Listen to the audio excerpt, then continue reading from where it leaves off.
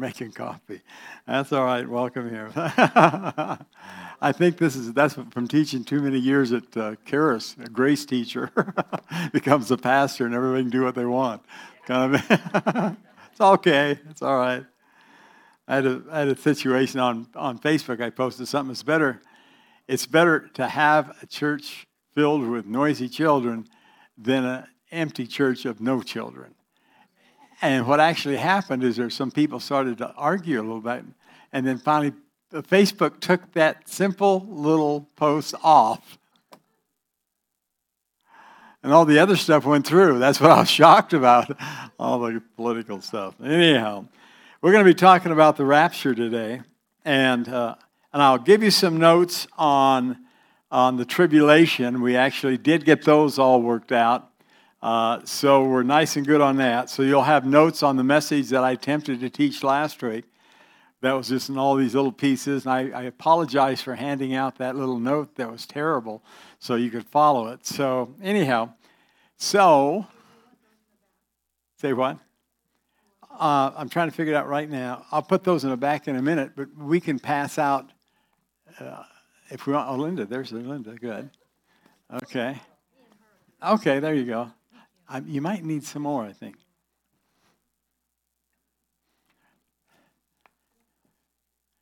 Great, thank you.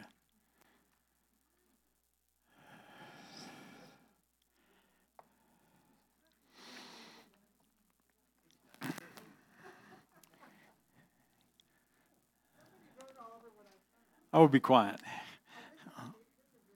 Yeah, this is the one that I wrote all over and added to it.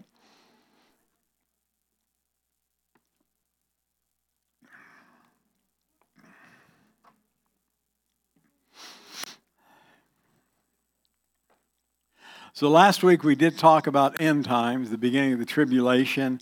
I meant to go through Ezekiel chapter 38 and into 39, but I didn't get very far with the a little bit of notes that I had all the information that you'll get on here, but I'll do that another time. So I said I was going to go over the rapture today. And if you open your Bibles to 1 Thessalonians 2:19, we'll begin in there. And look at it. The rapture is something that can probably take 2 or 3 weeks, but I'm not going to try and do that. But I'm sure going to try and lay a groundwork about what God is doing. In 1 Thessalonians 2:19, it says 2:19. We can pick this up in verse 17. It says, "But we, brethren, being taken from you for a short time in presence, not in heart, endeavor the more abundantly to see your face with great desire." Paul was writing to the church at Thessalonica. He was bringing forth his desire to reach the people of God. "Wherefore, we would have come into you, even I, Paul, once and again, but Satan hindered us." And I always thought that was really strange, that Satan hindered them, the powerful men of God. So you and I can actually get hindered sometimes. And so that should come as a real blessing to you to understand that it isn't because you don't have faith. God's working here. And then it goes on to say, "For what is our hope or joy or crown of rejoicing? Are not even ye in the presence of our Lord Jesus Christ at his coming? For ye are our joy and our glory." When we look at that, we begin to see that Paul brings out a very interesting point.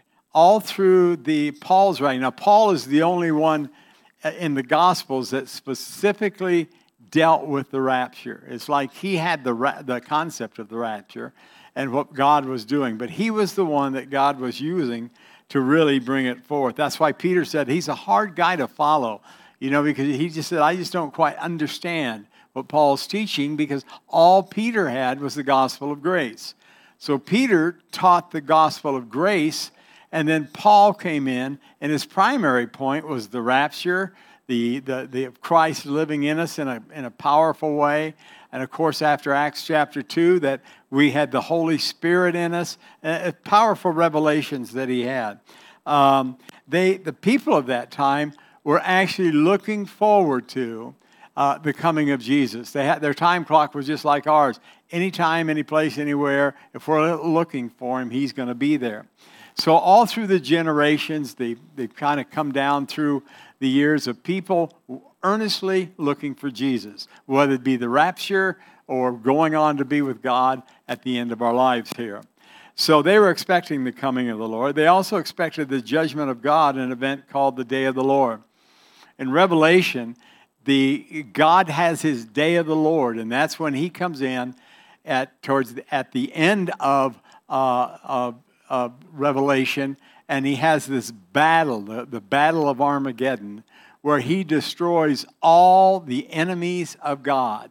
He comes in, and God, it says, if you go back and study it, God is the one that says, it's like, okay, this is my day, and destroyed all the people that were fighting against him and all the unbelievers at that particular time. They were living in the expectation that this could happen in their lifetime. And when we begin to look at that, we begin to try to grasp what is it that this is all about. What does happen at the end of our lifetime? And the end of our lifetime, we all have to come to that place where the Lord Jesus becomes our new brother in a mighty way, and we go on to be with the Lord and live for eternity then. When you're born again, it's eternal, the Spirit of God within you, and you'll live. What happens to Christians who die before he comes? This has been a mystery up to this point, but go to 1 Corinthians chapter 6, verse 14.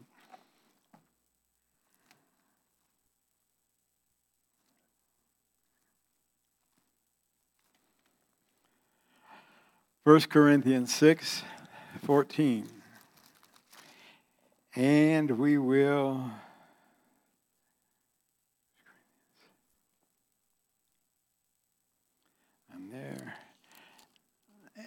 pick it up right there.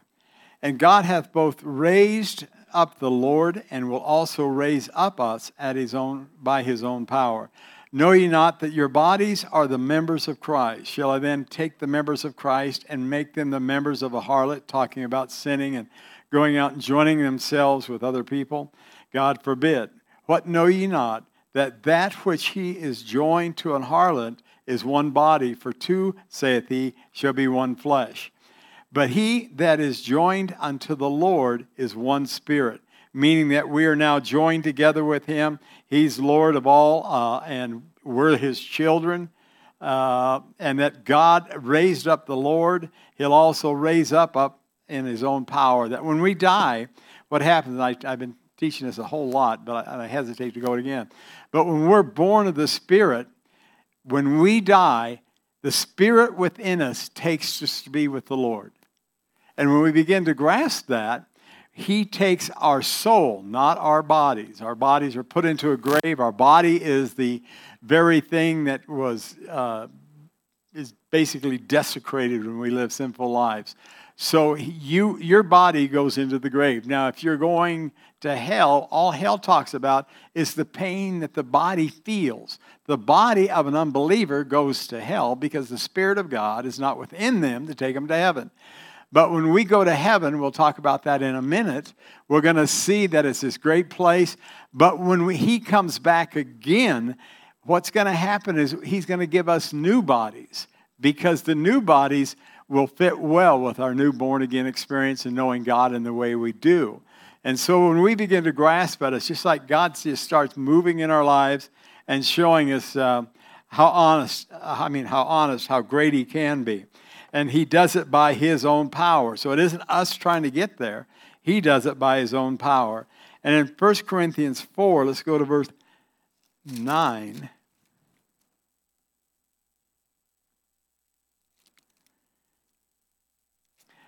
Okay. 1 Corinthians 4 and 9. Okay, got it. For I think that God hath set forth us, the apostles, last, as it were appointed to death. For we are made a spectacle unto the world and to the angels and to men. Paul's pretty straightforward. So he's really saying, God must think we're the last people. We're foolish, we're crazy, we're fools for Christ's sakes. Everybody's laughing at us. Even the angels don't understand all this. We are fools for Christ's sake, but you are wise in Christ. We are weak, but we are strong. We are honorable, but we are despised. Even unto this present hour, we both hunger and thirst, are naked and are buffeted, and have no certain dwelling place. And labor, working with our own hands, being reviled. We bless, being persecuted. We suffer it. Being defamed, we entreat. We are made of the filth of the world, and are the offscoring of all the things of this day. So he is saying, it's what's going on is not a good thing. We are called to love one another. And we can pick that up in verse 10. 4:10. Was that 4:10? It was 4:10. Did I get that? Yeah, I did. For we are fools for Christ's sake, meaning that when natural people see how we act when we become Christians. Did you ever become a Christian in a powerful way and everybody thought you were strange? Remember that? Remember, he says, you're strange. People mock you. People don't believe what's going on in your life. People don't have any concept. And you start moving forward, telling about the love of God. Nobody wants to talk to you about God. Your life has changed because you move out of darkness. And now the light of God is coming forth through you. And what people detest more than anything is the light of the love of God that comes through our lives towards them. They don't understand it. All they want to do is live in sin and do whatever they want. They said, so we continue to sin, that God's grace can come forth out of all this. And Paul says, God forbid. So when we begin to change, we change our friendships, don't we? We change those people that have been our friends. We've hung out. We've done what they did. But now, all of a sudden, there's something different. And that's the light of God, and that's the Spirit of God that begins to protrude into their darkness in their heart, and they don't want anything to do with us. And so the other problem that we can have, too, is if we get born again and we continue in sin, hanging out with the same group, we have to change that group because they'll overcome us and drag us right back into the old places. I think a lot of us have been born again, and we've been born again in places maybe that none of our friends were, or all of a sudden we're moving someplace. It's like God takes it out of that development or that group and puts us over here with a new group. Or we evangelize those guys and gals that we know. And so there's a big change that happens when you get born again. And that's what Paul is bringing out. Now, he, as an apostle, what had happened to him is, he became this man that was in charge of all the Christians as far as persecuting all of them, killing them. Horrific, sending them to Rome to be martyred by the animals. And he lived that life of power and influence and a life where people were afraid of him. And now he's this guy that gets thrown in jail. He's telling about Jesus. He's telling about love. He's telling about this, that, and the other thing. And they're mad at him. He was stoned. He's thrown off boats. He was beaten, left for dead. He was imprisoned. And he said, man, this deal is really not working out quite the way I thought it would. I thought I had the power of God and all this was going to go through me. Man, this is a mess. Here's what we're going through. We're persecuted every place we go. But the Spirit of God continued to lead him and guide him. The Spirit of God continued to use him in the faces of adversity. And going into these areas where he was always being mocked and sometimes had to leave a building in a basket because people were coming after him. It's just like the craziest stuff this guy went through. But when you get born again and God's using you, you get a call on your life that nobody understands. Nobody can quite figure it out. How can you do that? How can you just turn your life around and go this direction? Because God turns us around and moves us in directions we probably wouldn't normally go. And when doing that, he's taking to a place that he has to call there. And that place is a place where God wants to use us in the purpose that he has us. And then he can take us into the world and into the places that he does have us. Or into our own working place of where we work and the people that we do deal with. And then in Romans chapter 11, let's look at that. Verse 25.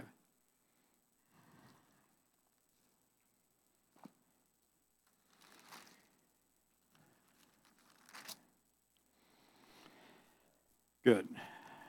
And this is God's covenant with Israel. We can find it, verse 25 is fine.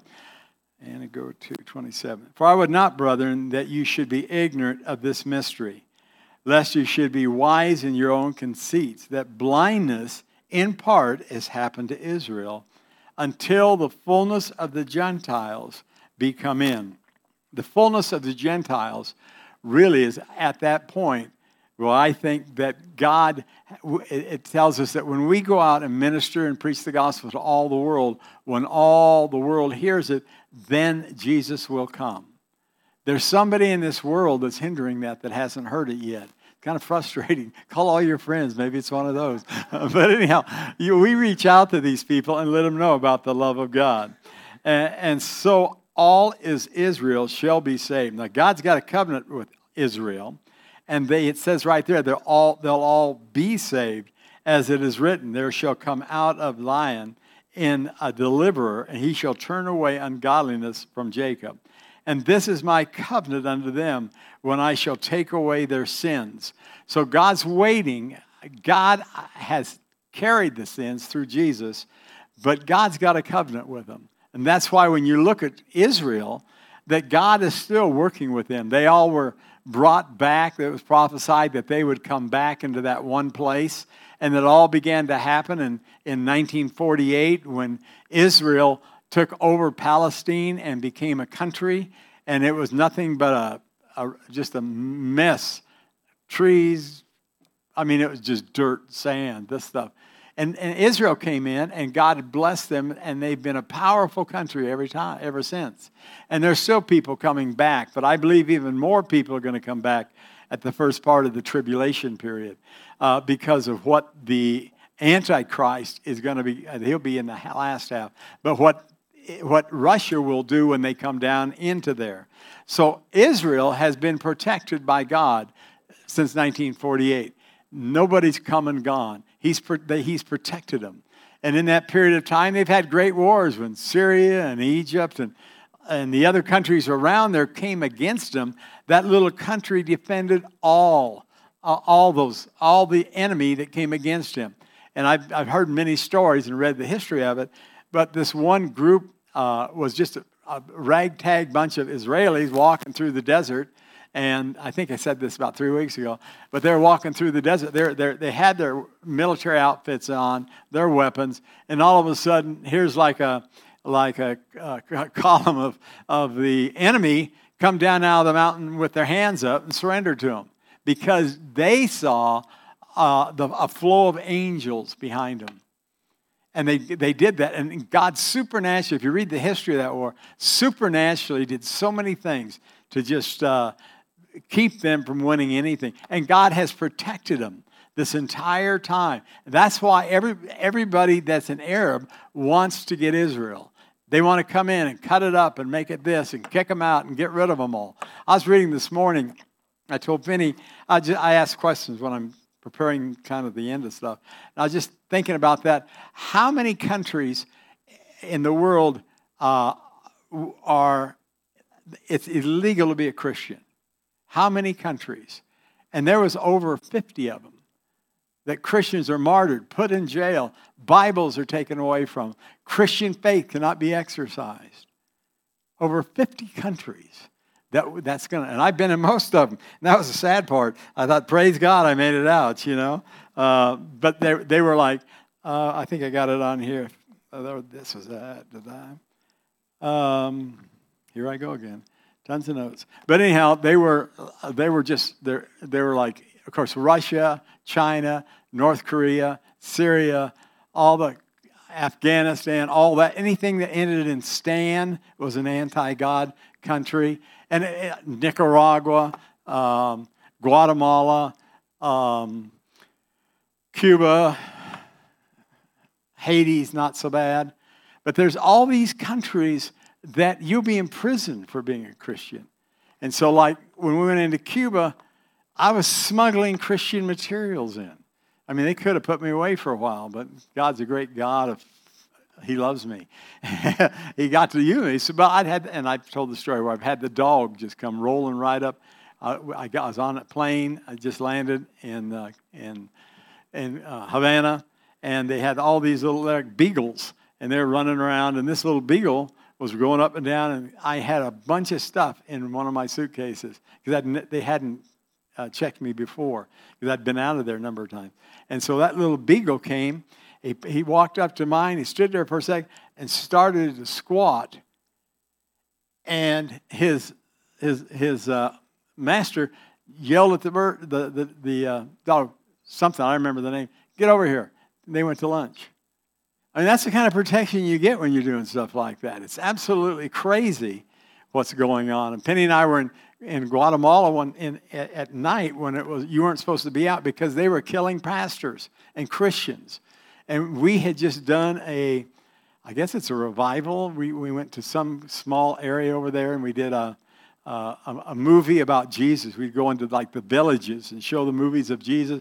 These people didn't have TVs, radios, nothing. And they barely had homes to live in. But what would happen, we would put up the tent, get up there and start showing the movie. And it was a small thing. And everybody in town decided to come to see a movie because they'd never seen a movie. And so they came and they were going to hear about Jesus. And it's two things kind of funny. But anyhow, so they came and hear about Jesus. And at the end, I was preaching and telling people about how to get born again and get saved. And so what I did was, I closed my eyes and I started praying that God would move in this place and touch people. And I had stepped down into kind of a level plane, and that God would move and that God would touch these hearts. And then I opened up my eyes. I couldn't move. The whole place was packed with people on their knees praying and wanting to receive Christ. She's my witness. So everybody knows she's honest. Meet the question. But anyhow, so it was like that whole place was like that. But then on the way home, we had gone too long and it got dark, and the Sandinistas and the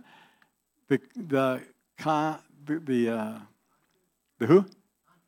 Contras. They were at war right there, and we were in a place where it was at war, and we were not supposed to be out that late. But anyhow, so we were coming back, and so the guy we were with, he says, we just got to be careful because we can't get caught or stopped. And as we were going down the road, it was right ahead of us, if I think, when all of a sudden this squad of the Sandinistas or the Contras went walking across the highway, didn't even see us. And our little buses went right on down the road. They were throwing pastors off of bridges in these small towns. I mean, this is what goes on out there. And this is moving in that direction. If you have new leadership in a lot of these places, they'll come in and one of the first things they want to do is take away your Bible. Because your Bible represents to them the highest area of truth, which usurps their authority. They want to get rid of them because they don't want the people to know about God. They want them to think they're God. And so they'll burn all your Bibles. It's really horrific. And so you got to be cautious in all of this. But these are the things that can happen. These things are already happening here in the world that we're living in. So when we start to look at this, we have to understand that God made a covenant with Israel, and that's why Israel is still safe today. If it wasn't for that covenant, I don't know. God's got a plan from the beginning of the earth, and we can come across a lot of it as we go through all of this tonight or today. And it talks about under 4a, the fullness of the Gentiles. That's going to be the end of the church age, and that is going to be like when Jesus comes back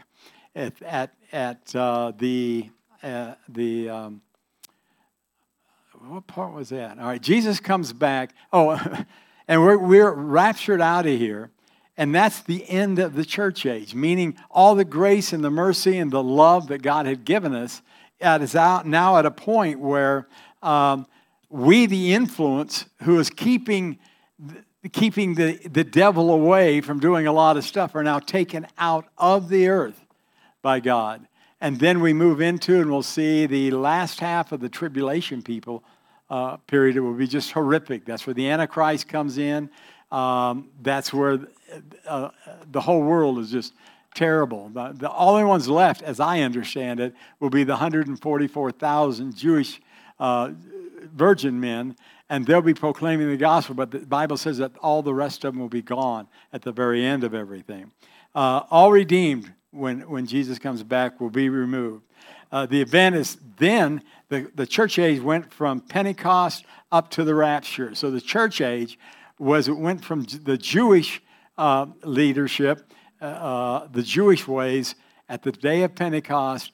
That's when the church age was born, when the 3,000 were spirit-filled, born again, began to worship God and speak in tongues. So that age is what we're continually in right now until the rapture.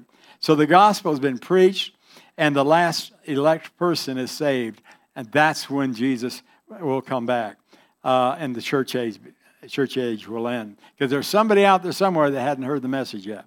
All right, all redeemed will be removed. The event is the blessed hope. Now, what's interesting, when you study the book of Revelation, from chapter 1 through verse 4, it talks about the church age. When everybody is there in the church and all this, the letters to the churches that Paul wrote. And then from then on until Revelation 19, the church is not mentioned at all. No direction, purpose, or anything is brought forth for the church. So that's the time of suffering where the tribulation comes in. This horrific stuff is poured out upon all the unbelievers that are left on the earth. And as we begin to see this, it'll pick back up in chapter 19. So that's when God comes back, and it's the day of the Lord, and all this devastation takes place. There's no more instruction to the church. Now go to Revelation chapter 3 and look at verse 10.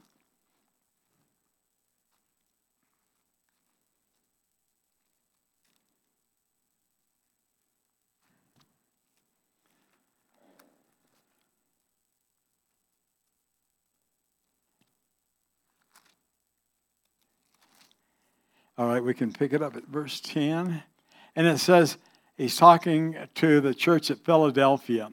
He says, because thou hast kept the word of my patience, I also will keep thee from the hour of temptation, which shall come upon all the world to try them that dwell upon the earth. Behold, I come quickly.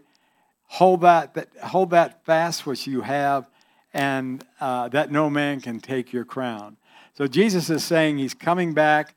There's going to be a time of testing for the earth. I think we can be in it now, as we're in a period of time where the lust and the ravages of all kinds of stuff is going on.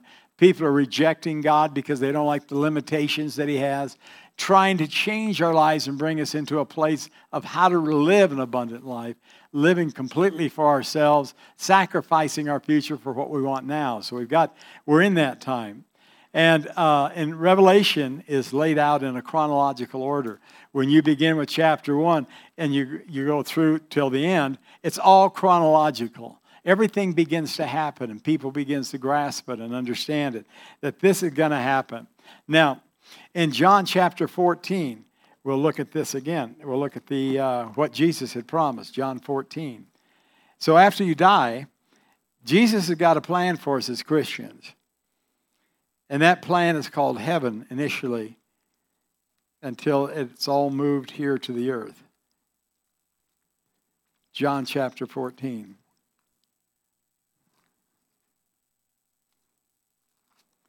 (14:1).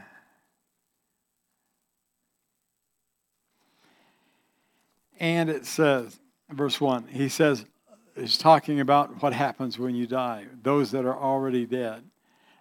He says, let not your heart be troubled. You believe in God, believe also in me. In my Father's house are many mansions. If it were not so, I would have told you. I go to prepare a place for what?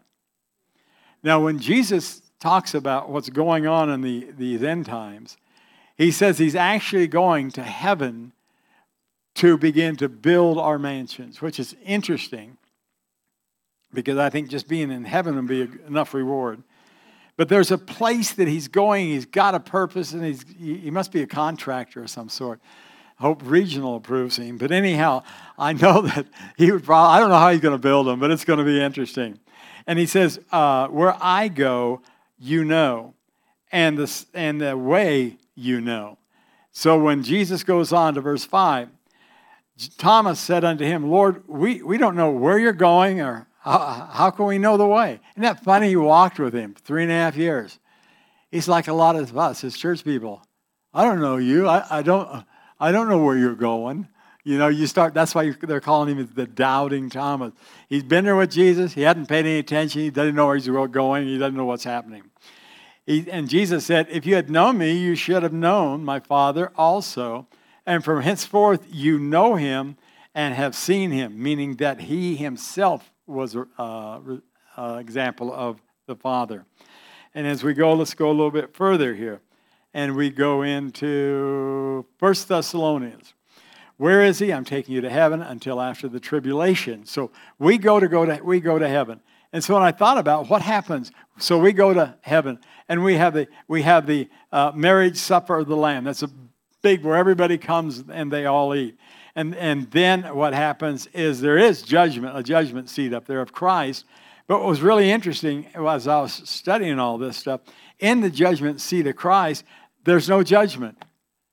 It's like nobody gets judged. In the rapture, God doesn't go around, no, drop that guy. Or, drop those two over there. We don't want them up here. No, you can't come up. I saw what happened the other night. He didn't do that. Everybody that had the Spirit of God and who believed in him went to heaven. That blows my mind when you think about it. There was no punishment, no condemnation, no judgment. And what's used, let's go to 1 Thessalonians 4:13. Now, we know that when we look at the rapture, there's a lot of people take it a lot of different ways, but when you look at it, it's actually prior to tribulation, meaning that we could be right in that period right now where things are going to begin to happen. And what we also was in 1 Thessalonians 5:9, it says that God has not appointed us to wrath. So the key word on all of that is wrath. And when we talk the day of the Lord and we talk tribulation, that's wrath. And so it says God has not appointed us to that. And if you go through the Bible and you see all through it that whenever there was, Noah had came in and the world had gone to a place where there was no revelation of God, no revelation of righteousness, a group of following him, that he was the only man righteous. Lot was the only man righteous when he took him and his wife out of Sodom and Gomorrah. And we find as we follow that any time Shadrach, Meshach, and Abednego, fiery furnace, they go through part of it, but they're not hurt. But on the other hand, when they go through it, that God didn't save them before they went in. He took them out in the middle. Now, some people use that for the rapture. Rapture is looked at three ways. There's pre-trib, which I lean towards that. Mid-trib, which I also can lean a little bit towards that. Pan-trib at the very end, I don't see that at all. So what I see is that God's going to work through this, and that before all of this turmoil starts, we, the church, will be taken out. And I'll show you in a minute why we have to be taken out. And so we're at 1 Thessalonians 4:13. Is that I was at John 4:1? That's where I'm. 14. There it is. All right. Verse 1, let not your heart be, I'm starting to feel like our president. And let not your heart be troubled. You believe in God, believe also in me. In my Father's house there are many mansions. As it were not so, I would have told you if there wasn't going to be any. I go to prepare a place for you. And if I go and prepare a place for you, I'll come again and receive you unto myself, that where I am, there may you be also. And whether I go, you know, and the way you know. And of course, then Thomas comes in. And Jesus said in verse 8, Jesus said unto them, I am the way, the truth, meaning the reality, and the life. No man comes unto the Father but by me. Only by one name under heaven can we get to the Father. Can we get into kingdom? Can we move towards heaven? And that's the name of Jesus Christ. No other name is going to get you there. No other work, no other denomination is going to get you there. You must believe in the Lord Jesus Christ. And then That's the one name. And then with the grace of God comes into our life, and we begin to walk that out. And when we read all the rules of what not to do and the Old Testament and all that stuff, we're not under the Old Testament, we're under the New Testament. And the difference is the Old Testament did not have the grace of God. The New Testament does have the grace of God. And so when we see that, so when this whole rapture takes place, what it takes is believing in the Lord Jesus Christ, that you shall be saved. And when we look at that, we can begin to see that God's heaven is entirely built upon the concept that his son Jesus came and died for all the sins of the world, and that when we are born again, his Spirit comes into us, and when we die, the same Spirit that raised Christ Jesus will raise us also into heaven. And so again, you must be born again. We go a little bit further. In verse 7, if you had known me, you would have known my Father also. And from henceforth you know him and have seen him. Philip said unto him, Lord, show us the Father, and it sufficeth us. Jesus said unto him, have I been so long time with you, and yet thou hast not known me, Philip? He that hath seen me hath seen the Father. And how sayest thou then, show us the Father? And so then his next realm was believe me. And I think that's a lot of times where we in the world have a trouble, is coming to that place where we're ready to believe God. All right, let's go a little bit further. That's the first way to do that, rapture. 1 Thessalonians 4. All right, I think, were we going to 1 Thessalonians 4? I did this stupid thing with my notes again. I got them going everywhere. All right. So when it talks about that when Jesus comes, we're going to be caught up in verse 4:17. The verb caught up, harpozo, or rapturo, harpozo, it means to snatch up, to seize, and carry by force. The term rapture is simply a word describing the snatching away, and that is exactly what verse 17 is saying. When Christ comes back to earth, this is not that event when he comes and his feet touch the mount of the earth. A lot of people, they think it's Armageddon, this is the end times. This isn't, because there's two times when Jesus is dealing here. One is the rapture, when he comes back, he's in the air, and we are caught up to be with him. God just pulls us right up to be with him. And then there's the other one, when he comes and sets his feet on the Mount of Olives. And that's the other time. That's Revelation chapter 20. And we begin to see the end of that. But I want to go back to 1 Thessalonians 4, because I think I might have went too fast through there.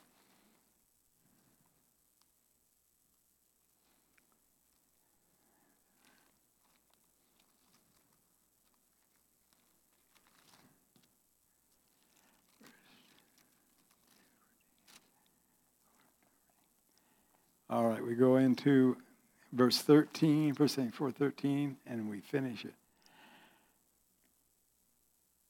All right, the dead in Christ shall rise. But I would not have you to be ignorant, brethren, concerning them which are asleep, that have died, that you sorrow not, even as others which have no hope.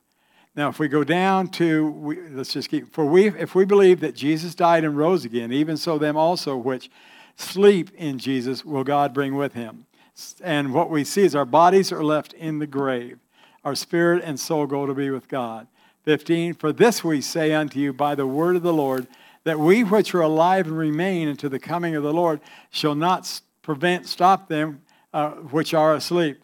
And so what happens is, it's talking about those that are dead are already gone, and that we which remain unto the coming shall not stop that. Now here's what it says. For the Lord himself shall descend from heaven with a shout and the voice of an archangel and with the trump of God, and the dead in Christ shall rise first. So they go first. Then we which are alive remain shall be caught up together with them in the clouds to meet the Lord in the air, and shall ever be with him. Wherefore comfort one another with these words. So Jesus is coming back. It involves a shout, a voice, an archangel. I mean, it's going to be noisy. He's not sneaking up on anybody. All right? So these things are going to begin to happen. And when they do, this whole cycle of what God's doing, that's God, Jesus taking us out of the world. The world is still there. It's not the end of the world, and there's a war that's getting ready to begin. We know that this is not Christ coming to the earth, because it clearly says he comes and he meets them in the air. We know this is not judgment, because there's no judgment whatsoever. First of all, the rapture is based on the death of Christ. In verse 14, it is his death that fulfills all. The believers believe that death is sleep. He died our death. In 1 Corinthians 15, let's go to that. I like that one. 1 Corinthians 15:51.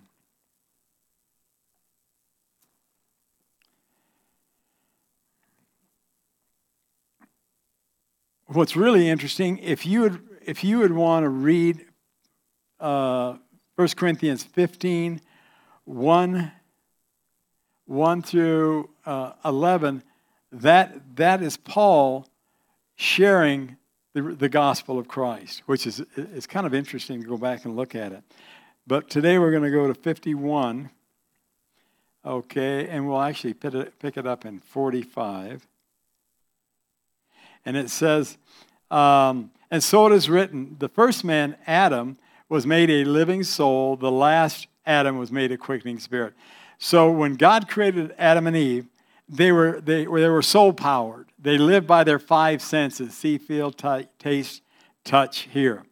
And when we now, the second Adam, has come to put his spirit within us, to where our bodies no longer live by how they feel, the five senses. They're to be led of the Spirit of God. So we're not to try to figure everything out in the natural. We're to bring ourselves to a place where we walk in the Spirit. And it's by the Spirit that we begin to understand and live for God and be led of God. Howbeit that which not first, which is spiritual, but that which is natural. In our world after the fall, the spiritual is no longer like Adam. It is now we're born of the flesh. All right? And that which is spiritual, but that which is natural. And afterwards, when we're born again, that which is spiritual. The first man is of the earth, earthy. The second man is of the Lord from heaven. As is the earthly, such are they also that are earthly. As is the heavenly, such are they also which are heavenly. And as we have borne the image of the earth, we shall also bear the image of the heavenly. Now this I say, brethren, that flesh and blood cannot inherit the kingdom of God, neither doth corruption inherit incorruption. So when we look at this, he's bringing out the fact, again, you must be born again. Jesus died for all of our sins. We must be born again. And it says in Romans chapter 6, verse 3, know ye not that as many of us were baptized into Jesus Christ, were baptized into his death. When we were brought into that place of being born again, we actually moved into that place where our walk with the Lord is now real, that our life, we're born spiritually of the Lord. Now, 2 Thessalonians chapter 2, let's go to that. And I'll finish the rest of this next week. But 2 Thessalonians chapter 2, and we'll pick it up. This is the mystery of iniquity. All right, talking about a rapture. Now we beseech you, brethren, verse 1, by the coming of our Lord Jesus Christ. Remember, they were all gathered in their lives looking for Jesus coming, the second coming. That ye be not soon shaken in mind or be troubled, neither by spirit, nor by word, nor by letter as from us, as that the day of the Lord is at hand. So there was a controversy going on in Thessalonica that some had already left, Jesus had already come, and they were left. And so he says, don't go by that stuff, all right? He says, let no man deceive you by any means, for that day shall not come, except there be a falling away first, and that man of sin will be revealed, the son of perdition. Now, when we look at that, we're looking at that word falling away, and as I worked on that, what I really saw is that the Greek word in there really has four meanings, has four different things. The one thing we have to realize is this isn't a a translation of it. This is just the thought process of it. And so we can look at this, and when we begin, the word actually can go for defection, departure, revolt, rebellion, falling away. Now, what's interesting is that all the early writers that started the Bible that were involved with it, John Tyndale, Miles Coverdale, they did not use the word falling away, but they used the word departure. And when you think about that, the falling away could be those that are falling away from the world or something like that. But a departure means to me that there's going to be a great departure, and that great departure will actually be the rapture when Jesus comes and brings the church with him. And when we look at that, again, we begin to see other things that are going on. What happens when Jesus comes? Well, what happens, he comes into the earth and he draws away those that are born again. Have to be born again to be a part of this. You can't just go to church, again and again. It is end times. I think there's a lot of people that are watching that need to know that you must be born again. It's really imperative because you got to have the Spirit of God in your life. Because if you don't, no matter what you think is not going to work. Because flesh and blood can't inherit the kingdom of God. We must be born again. And that also, it talks about that there's a restrainer in these last days. Let's look at 2, and go all the way down to 8. And then it goes on to say, the falling away. And then in verse 4, it says, who opposeth and exalts himself above all that is called God. This is the Antichrist, or that's worship, so that he as God sitteth on the temple of God, showing himself that he is God. And this will be the Antichrist in the second half of the tribulation will go into the temple. The temple will be built in the first half. And then the second half of the tribulation, he goes in, proclaims himself God, and then basically it just gets really ugly. Remember ye not that when I was with you, I told you these things? And now you know that that withholdeth that he might be revealed in this time. And for the mysteries of iniquity doth already work, only he who now litteth will lit until he's taken away. All right, now what's really interesting is this light's got to go. I got a great shining Bible here. So what's interesting, there it is, praise God, there is readable. All right, it says in verse 3, let no man deceive you by any means, for that day shall not come, except there come a falling away, a departure first, and that their man of sin will be revealed. Now, they always look at that and they try to figure, who is that talking about? Well, it's talking about the Antichrist. But then it also comes down to verse 7. For the mystery of iniquity doth already work. Only he who now litteth will lit until he be taken out of the way. And so what is it saying there? It's saying there that this is going to continue until the mystery of iniquity doth already work. Only he who now lits it will lit it. So once the church is taken out of the earth in the rapture, that's when the measure of the mystery of iniquity will be revealed, and the Antichrist will then become having power because he will have power. And the church will be gone and he'll be free to do whatever he so desires. And in closing, let's go to Matthew 24:14. And I'll finish the rest of this next week. And in Matthew chapter 24, verse 14, it's a lot of red words there. All right, and this is where it comes up and it brings, and this gospel of the kingdom shall be preached in all the world for a witness unto the nations, and then shall what? The ends come. Now, when the very end time comes, we find that's when Russia will come down and have success at coming, or it will come down and will come in to take over Israel, and that's when all the nations of the world will be gathered together, and that's when it says God himself will destroy them all.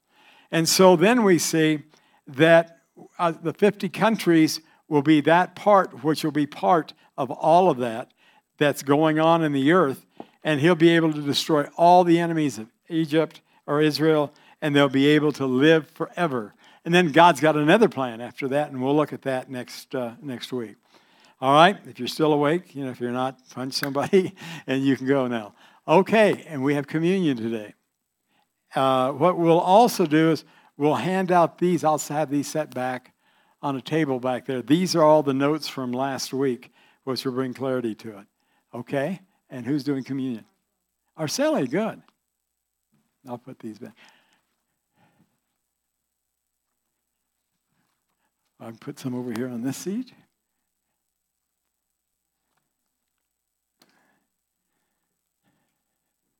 And some over here.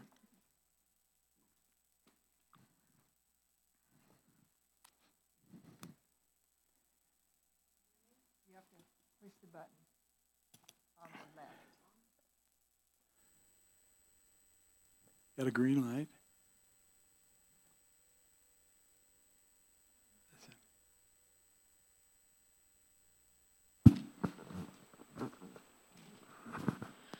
Good morning. Can you guys hear me?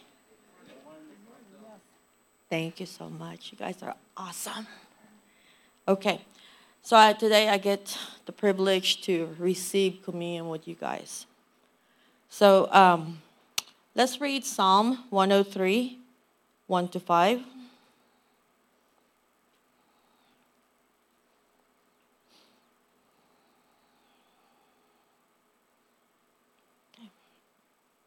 It's one of my favorite psalms. Bless the Lord, O my soul, and all that's within me. Bless his holy name. Bless the Lord, O my soul, and forget not all his benefits, who forgives all your iniquities, who heals all your diseases, who redeems your life from destruction, who crowns you with loving kindness and tender mercies, who satisfies your mouth with good things, so that your youth is renewed like the eagles. Amen. So this psalm is actually a psalm of redemption. This is the psalm of redemption. Redemption is what Jesus did to redeem us from sickness, poverty, and spiritual death. The author of redemption, that means the one who came up with redemption, is God the Father. It came from his heart, it came from his mind. The one who executed redemption is Jesus Christ. He's the executor. And the one who continues to rebuild redemption to us is the Holy Spirit. So today we have so many medications. I'm a nurse. I've been a nurse for 20 plus years. We have so many medications in pharmaceutical companies. We know that most of the medications are made from plants. And of course, they put chemicals in it. And you guys know that with medications, they will do the job they're supposed to do, like treat the symptoms or whatever. But there's a lot of side effects of medications. And sometimes some of these medications, you have to take another type of medications to help you with the symptoms. And then you see like the side effects of the adverse reactions of it or whatever. It can harm your liver. It can harm your kidneys. It can harm your stomach, and all those things. But here's my questions to you. The plants and everything that mankind does, that's the creation of God. And so my question is always why are we, and then we talk about also, sorry, let me just go to this. Thank you, Holy Spirit. We talk about also eating good food, healthy, organic food, and that's great. I'm all for that, because I like to grow my own food. You guys know I love to garden. I love to grow my own food. I love to eat organic stuff. I'm even growing my own mushrooms. Not the ones that you guys think, okay? So, those are all great, and I have nothing against those. But my question is always the answer is not found in the creation. is found in redemption. So therefore, our faith should be on the Creator, not on what He created. So, because if you look at this, the whole thing that how the world is created, it was to benefit us. But our faith should never be on what was created here. It should be on the one who redeemed us from sickness, diseases, spiritual death, and curse. And so, and then in Proverbs 4, for the sake of time, we're not going to go there, but Proverbs 4:22, I think it's 20 and 22, it says that you are to keep the words in the midst of your heart, keep them in attendance and hearing it, and then you are to keep them in the midst of your heart, and because they are healing to all your flesh, right? You guys know that scripture. You guys, a lot of Bible students here. And so my question is, because you have medicine that's like given to you, oh, this is for your stomach, this is for your pain, this is for your heart. Well, the Bible says that it's the Word of God is healing to all our flesh. It's not picked and knit to what it's going to be healing you. It's going to heal you when you take it. So Jesus talked about Him being the bread of life. So let's look at John 6. This is where our scripture for communion is going to be. Let's look at John 6. And let's look at verse 51. Jesus says, I am the living bread which comes down from heaven. If anyone eats of this bread, he will live forever. And the bread that I shall give is my flesh, which I shall give for the life of the world. So this word that says eat in Greek in this context is actually it's phago. It means like it's either a spiritual life that comes from God or wholeness that comes from God. So, but let's go to John 6, verse 55 and 56, 54 to 56. It says, whoever eats my flesh and drinks my blood has eternal life, and I will raise him up on the last day. For my flesh is food indeed, and my blood is drink indeed. He who eats my flesh and drinks my blood abides in me, and I in him.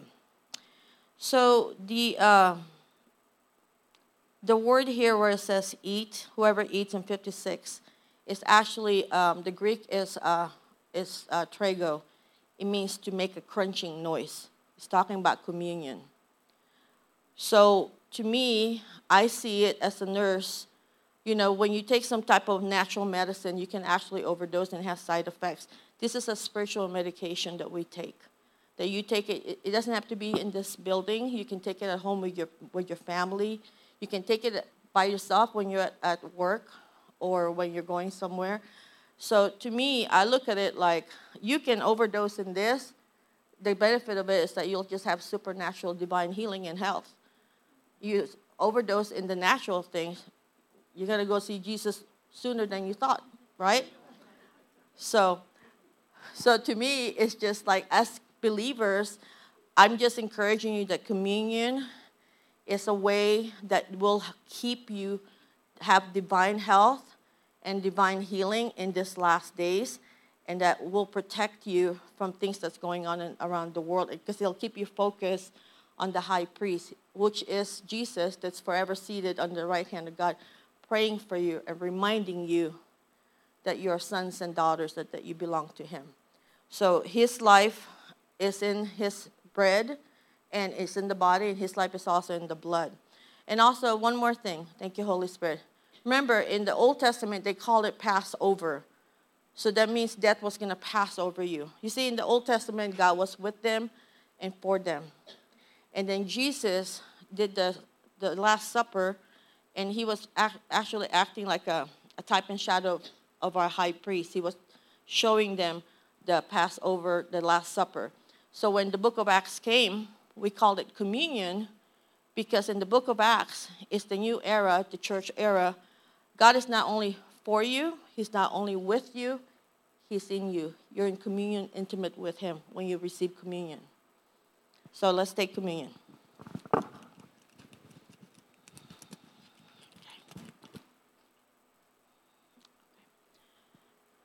Father God, we thank you so much. We come to you in the name of Jesus. Thank you, Lord. Communion is all about you.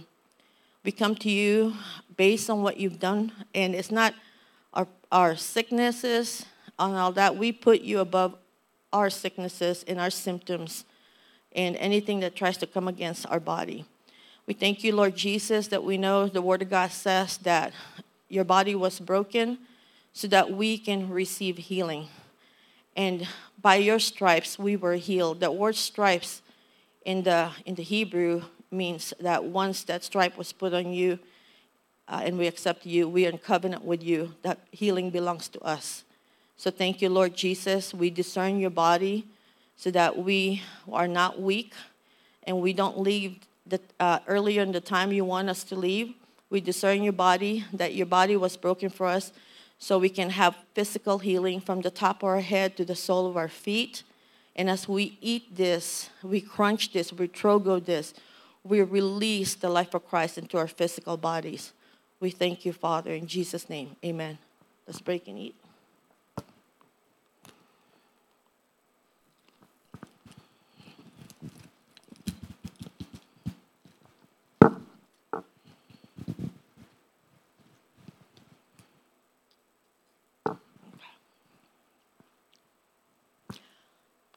Let's take the juice. Thank you. Thank you, Father. Lord Jesus, we thank you for your blood that gave us the right to become sons and daughters of the Most High God. Thank you, Father. Thank you. You said in your word that you prepare a table before us in the presence of our enemies. Lord, we thank you for that we will keep our eyes on the table, not on the enemies, but on the table. And you said in your words that you anoint our head with oil and our cup overflows. Thank you, Lord, that cup, your blood overflowed to us. You gladly lay down your life so that we can receive your life in return and we can become sons and daughters of the Most High God, not orphans eating crumbs under the table, but seated on the table with the Father as the Holy Spirit reveals to us what belongs to us in Christ Jesus. Thank you for your blood also that made us to be co-heir with Christ. That means all the blessing of Jesus Christ came to us because he's the firstborn and we're in him. So we get his blessings. So thank you so much. Thank you, Lord, that also your blood gave us our provisions and everything that we will ever need in this world. Whatever things you had planned for us, Lord, it is by grace through faith that we receive it because of your blood, of what your word said. Thank you that everything is met with our home, ministry, business, entrepreneurship, that you had given us ideas that you're doing in these last days, that you're raising up entrepreneurship in this body of Christ, so that we are not the mercy of unbelievers. We are with you, and you are for us, and you're in us. We thank you also that this blood protects our families and our home, and anything that has our name on it, it has your name on it. It is signed by your blood. So we thank you for your blood, Jesus Christ. We love you, and we take communion to proclaim of your death, and also to proclaim that you're coming back for your church, your spotless, glorious, anointed, powerful church. In Jesus' name, amen.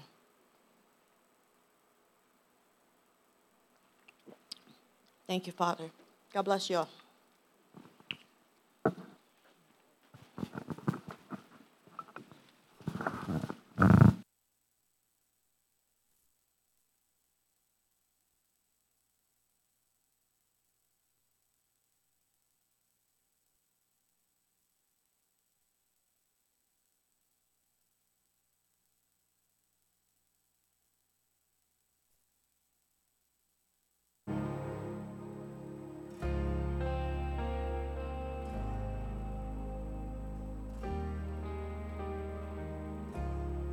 Jesus is in this room.